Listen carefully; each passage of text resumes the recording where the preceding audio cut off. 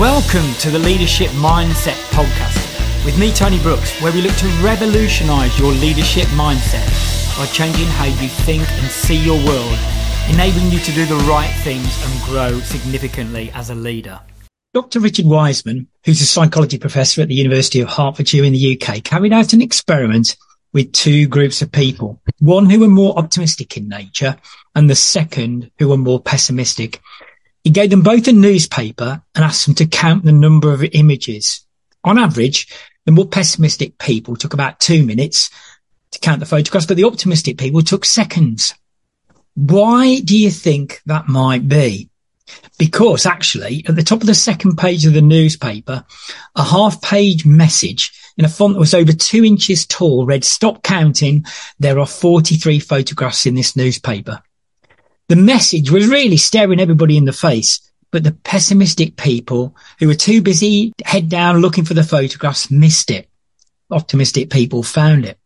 And then just for fun, Wiseman also placed a second large message about halfway through the newspaper announcing, "Stop counting, tell the experimenter you've seen this and win $250. Even then, the more pessimistic people missed the opportunity because they were just still too busy, head down, looking for photographs. The thing is that pessimistic people are typically more anxious than optimists. They're more impacted by their survival psychology and their survival instinct. This podcast episode is going to be taking a look at the importance of optimism. I believe it is a superpower in 2023. What we have to appreciate as well is that we are very much wired to be pessimistic. There is a hard wiring for pessimism. With our survival psychology and our survival instinct being such a strong factor in the way that we process life and things around us, we are continually monitoring the horizon for potential problems, for threats, for dangers, for things that can go wrong. And I believe this leads us to be more pessimistic. We have a pessimistic wiring, more pessimistic in nature in many respects. And we can turn that inwards also as well. We start to look for vulnerability within ourselves, flaws, weaknesses. It's been shown by Martin Seligman, a really famous psychologist and the initiator of the positive psychology movement in America, that we have tendencies to think pessimistically in 4 ways. So if we encounter problems or difficulties, first of all, we don't localize it. We believe that the problem will actually impact on other aspects of our work and our life. So we don't actually localize and compartmentalize a problem, but it starts to have a broader impact. The second way that pessimism can take hold is that we don't believe that the problem will actually clear in a short space of time. We believe that the problem will persist over the long term. The third aspect of pessimistic thinking is we take too much blame on ourselves. We don't consider the factors that could be impacted or could have impacted on the situation that were really outside of our control. And then most importantly, the fourth factor of pessimistic thinking is that we actually don't believe that we'll have the power to do anything about it. So with this wiring for pessimism that is a definite part of our psyche, it's important that we look to counter this. And also there are a number of incredible reasons why we would want to be more optimistic in nature. And I'm just going to share a few of these. First of all, it's been found that we will potentially live longer. 15% in one study of 1,000 people. We can recover from surgery more successfully, from a research done by Harvard Health. We may be able to avoid the cold virus. And obviously with the COVID virus that's around, that could well be the case as well. But researchers found that in relation to the cold virus. We are more likely to get promoted. 40% more according to a fairly recent HBR report study. And also we'll be more engaged at work, 6 times more from that same study. And that's just some examples of where optimism has been found to be a superpower and can have such an amazing impact. And also it may well be that you will find that message on the second page and realize there were 43 images in a newspaper, or pick up the $250 when you read further in the newspaper. There's also been a meta-analysis done of 200 happiness studies across 275,000 people. And what's found from that actually is that we've had the equation the wrong way around for a long time. We believe that we need a level of success to be happy. But if we flip it around and focus more on being happy, being positive, being optimistic, this is actually the fuel for our success. And this has been found in relation to work, health, social life, creativity, and energy.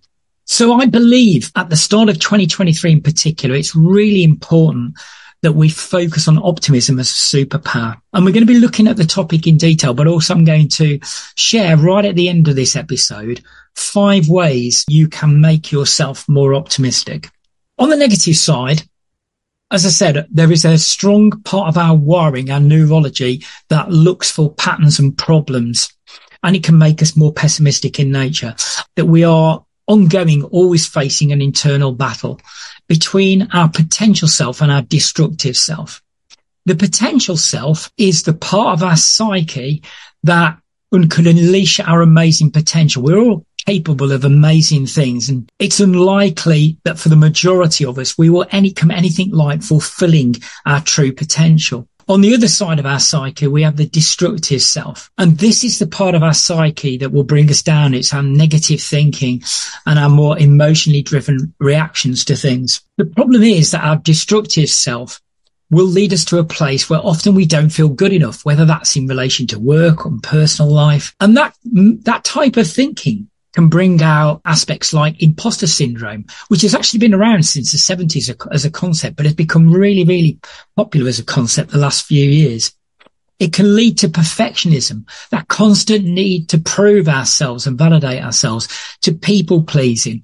It can lead to us continually needing to fulfill our ego. So we face this internal battle. But there are reasons for us to be really excited about developments that have taken place over the last 20, 30, 40 years in terms of what we can actually do to shift our mindset, our level of positivity and our optimism. In 1998, as I touched on early on in the episode, in 1998, Martin Seligman took over the Psychology Association in America. He believed that psychology was way too fixated on fixing psychological problems. It was around 18-1, the amount of studies that were done into problems with our psychology rather than ways to enhance our psychology. And in 1998, he said it was time for psychology to flip that around. And since then, the positive psychology movement, which I'm proud to be a part of, has moved forwards with some amazing research, and some of those examples that I quoted earlier around optimism as well, part of that research. So there's been a shift in focus in psychology from more about problem fixing to enhancing our psychology and our approach to life and flourishing as individuals and as human beings. Developments in neuroscience have been amazing, particularly over the last 30 to 40 years. Before that time, it was believed that up to a very young age, around about 7 years old, our neurology was pretty much fixed. Now, through various research and experiments, it's been found that amazingly enough, our neurology, our brain, the wiring of our brain, and actually our brain cells can change right into old age. And it's based a lot on how we actually exercise our brain. Just to give you an example of this, I think this is a really great piece of research. Professor Eleanor Maguire, in the early 2000s, she looked into the brains of London taxi drivers. Now, the thing is, there are 25,000 streets across London, and it's a really complex maze of junctions and roads that's developed through the years. It's not an easy, symmetrical route, as you would find in a city like New York and American cities and many other cities across the world. And what happened was, they actually looked at the brains of black cab taxi drivers via brain scanners. And what they found was that the back part of the hippocampus was substantially larger when compared to the average person. And this is the part of the brain that relates more to and you exercise more when it comes to spatial navigation. They also carried out further research into trainee taxi drivers, so not just the qualified ones, and found that those drivers who showed the greatest alteration in their hippocampus over a period of time were most likely to succeed in passing the test that's called the knowledge.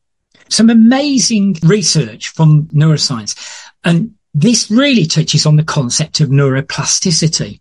that our neurology is actually plastic and we can develop and improve it over time. So really exciting developments and something for us all to feel excited about as individuals. I also love the work of Carol Dweck, who's a psychologist who came up with the concept of growth and fixed mindset. Now, fixed mindset is if you approach life from more of a view that when mistakes are made, it's really difficult to own up to them and you want to become defensive and you don't want to take the learnings. If you hit challenges in the road ahead, then you're more likely to give up. If you get feedback that is more critical in nature, you will get really defensive and not welcome it as an opportunity to take the feedback. And that is all about really tying into being a more pessimistic outlook.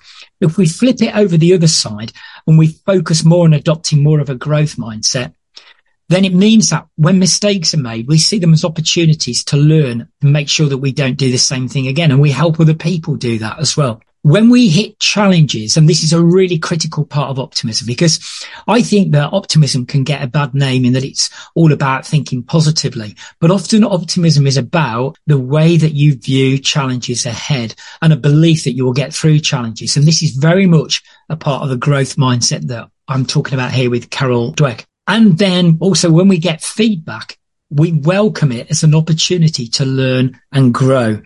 Because here's the thing, from neuroplasticity in particular, we know scientifically that we are capable of evolving and changing over time. And so again, a much more optimistic view of the human being to focus more on developing our growth mindset rather than fixed mind. And here's the thing, none of us are perfect.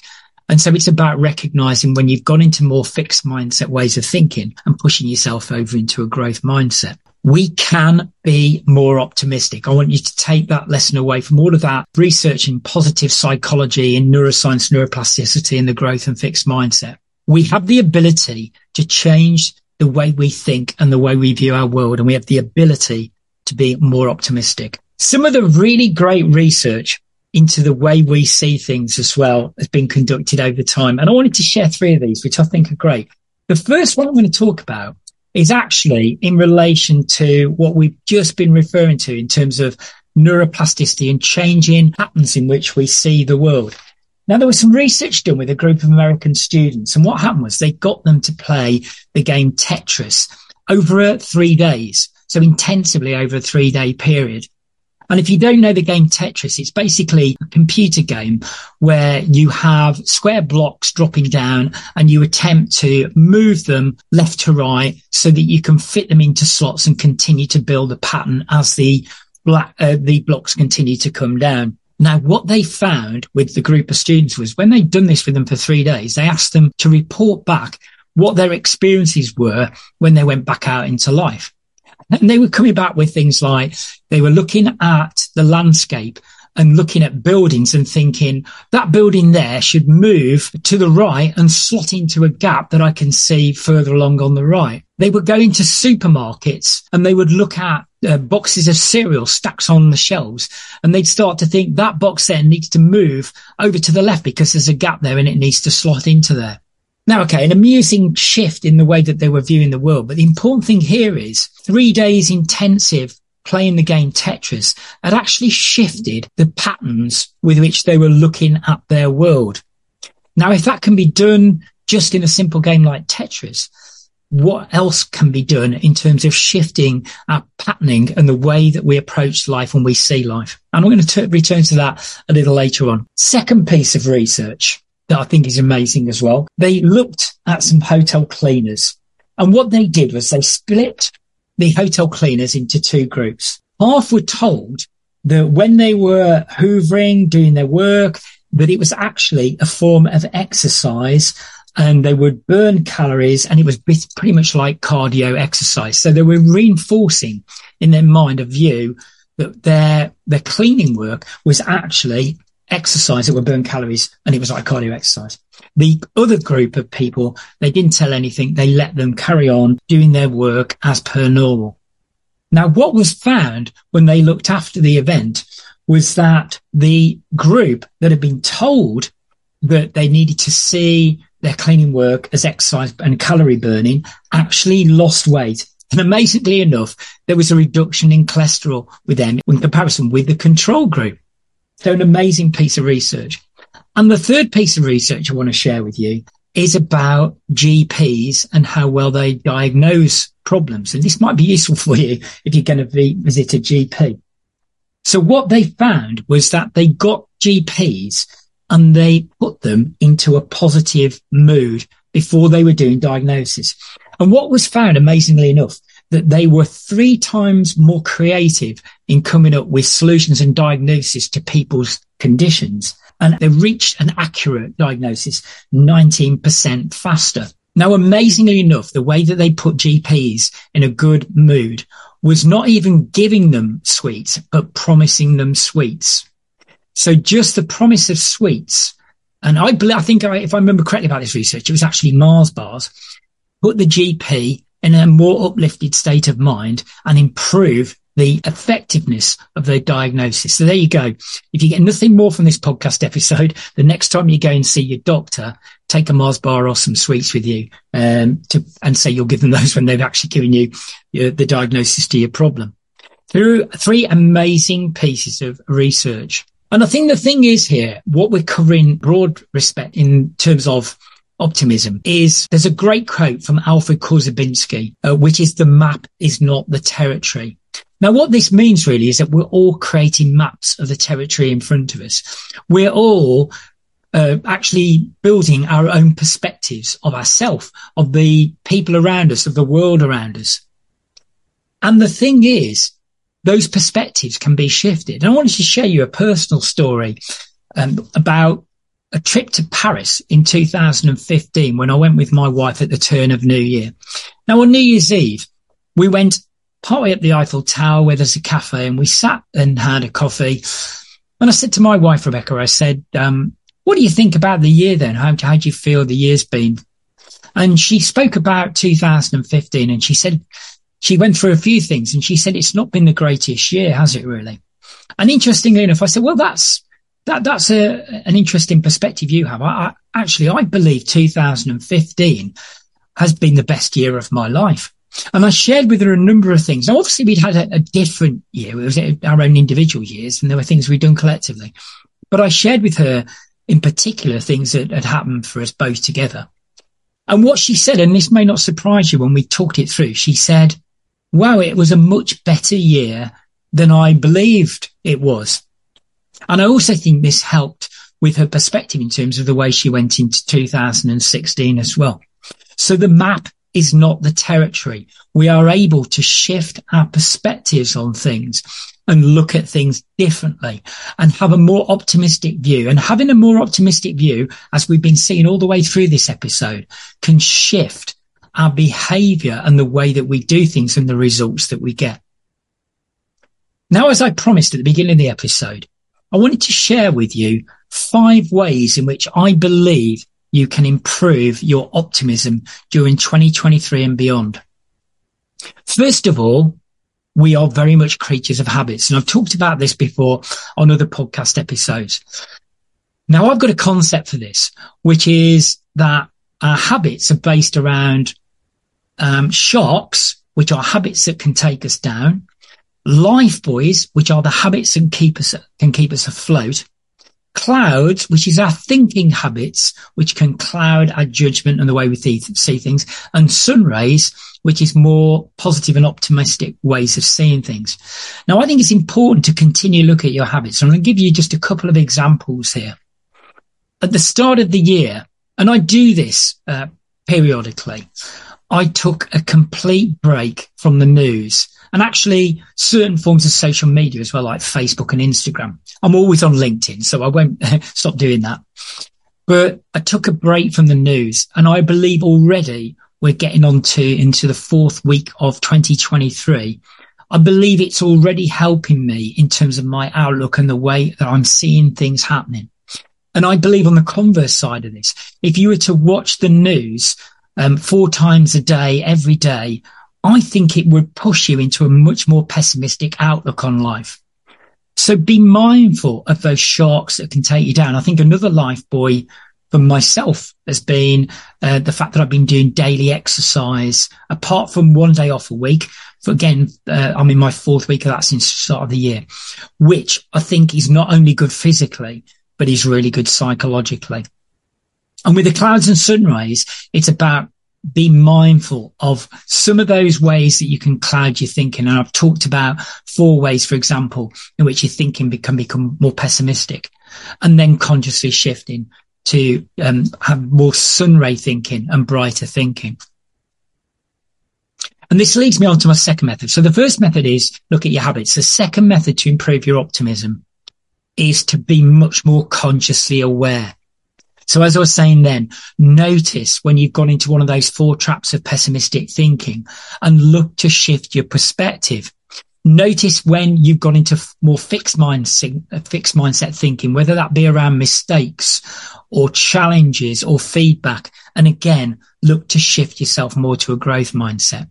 In a broader sense, and this is a really important point, and it's a point that had a massive impact on myself in 2013 when I'd actually been previously diagnosed with a bout of depression at the start of the year, that you have much more power over your thinking. You can observe your own thinking, which immediately reduces the power of it because you can rise above your own thinking. And we know we can do this. You can, moment to moment, you can say, hang on, what am I thinking here? How am I thinking? And know that you have a much greater power to choose how you want to think as well. So that's the second method to improve your optimism. Be much more consciously aware and choose your thinking. The third method is to notice when you are at the effect side of the cause and effect equation. So what this will lead to is a feeling of feeling disempowered, that you can't change the situation. Now, what I say to myself and I say to the clients that I work with, there is always, even if it's a small step, a step that you can take to start to move to the cause side of the equation rather than effect. It's moving yourself into a place where you can influence matters. You may not be able to change the huge things that are going on in the world at the moment. And it's been unprecedented, the challenges that we experienced during 2022 and into 2023. But you can start to localize and think about what you can do to change your own personal circumstances. So the third method to improve your optimism is when you find yourself disempowered at the effect side of the cause and effect equation, look for one step you can take to start to bring your power back and move to the cause side of the equation. The fourth method to improve your optimism is to recognize your achievements. And this actually goes back. I said I'd refer to it later on. This goes back to a degree to what we were talking about with London taxi drivers and the Tetris effect and changing the way that we view the world. I believe that we spend way too much time focusing on problems, things that haven't been done, things that have gone wrong, rather than focusing on the progress we're making, the achievements. I always start my coaching sessions talking about wins and positives since our last coaching session. And one of the things that I've done for 10 years now is at the end of the day, I note down at least 5 good things about the day. I genuinely believe it's made me a more optimistic and positive person over the last 10 years. So even if you're having a crappy day, capture something that's good about where your life is at the moment, the fact you're in good health, or your children are in good health, or you're happily married, or whatever it might be. But go away and do that for 3 to 4 weeks and see how you feel at the end of it. I did that as a test in the beginning of 2013, and it started as a habit. That has been a really good habit in terms of changing the way that I view the world. And another bigger task you could do is to create what I call your strengths and success script. I've done this with a number of clients, particularly to counter the imposter syndrome that you believe you might have, and we were talking about earlier. So look back through time and capture all the great things that you've achieved in your personal life, at school, in career, in education, and keep adding to it. It's a really good way to help you have a more optimistic and positive view of self. So the final method, we've looked at changing habits, about being more consciously aware, about moving to the cause side of the cause and effect equation, and about recognizing achievements in a number of ways. The final one is to be your best coach. Now, right at the beginning, I was talking about the fact that we will always face an ongoing battle between our potential self and destructive self. We have over 6,000 thoughts a day. And the majority of them are said to be more negative and doubtful in nature. And I believe that's got a lot to do with our survival instinct and our survival psychology, which is a really strong drive. And you'll have heard me talk about that before, no doubt. But you need to be your best coach. You need to coach yourself like you would a friend or a close colleague or a family member. So when you're hitting challenges or problems, when you're just having internal challenges in the way that you're seeing the world, lift above that and be your best coach. Be mindful of the language that you use. Be mindful of the way that you speak to yourself. Have much more productive and effective conversations with self. Help yourself immediately shift out of a pessimistic view and start to be more optimistic and shift to a more optimistic and positive perspective. So be your best coach. I'm going to round up now. I hope you found this a really useful way of looking, first of all, at why we might be wired more for pessimistic thinking, but the importance of being more optimistic, the things that it can do for us. And as I mentioned right at the beginning of the episode, and also take away a very optimistic view of the human being, that we aren't fixed. We have the ability to not only change our physical form, but to change our brains. Look after your brain as well. Your brain is an organ, and like the rest of your body, it needs good hydration. It needs sleep. It needs diet. It needs exercise. It needs all of those things.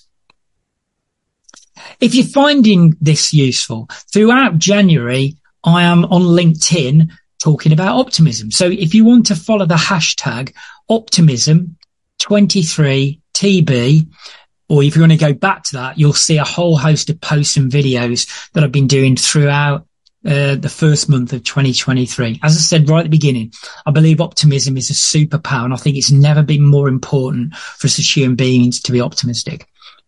If you feel that you would like some personal help, always feel free to DM me on LinkedIn, drop me a line on LinkedIn, or send me an email, tony@tonybrooks.com. And I'll be more than happy to give you any advice or feedback or support in terms of challenges you might be facing at the beginning of 2023 and beyond. So take away from this, optimism is an important superpower. It will impact your outcomes and your results and the way you view your world. And never has it been more important for you to focus on improving your optimism and be more optimistic than now. I'll see you next time for another episode of Leadership Mindset.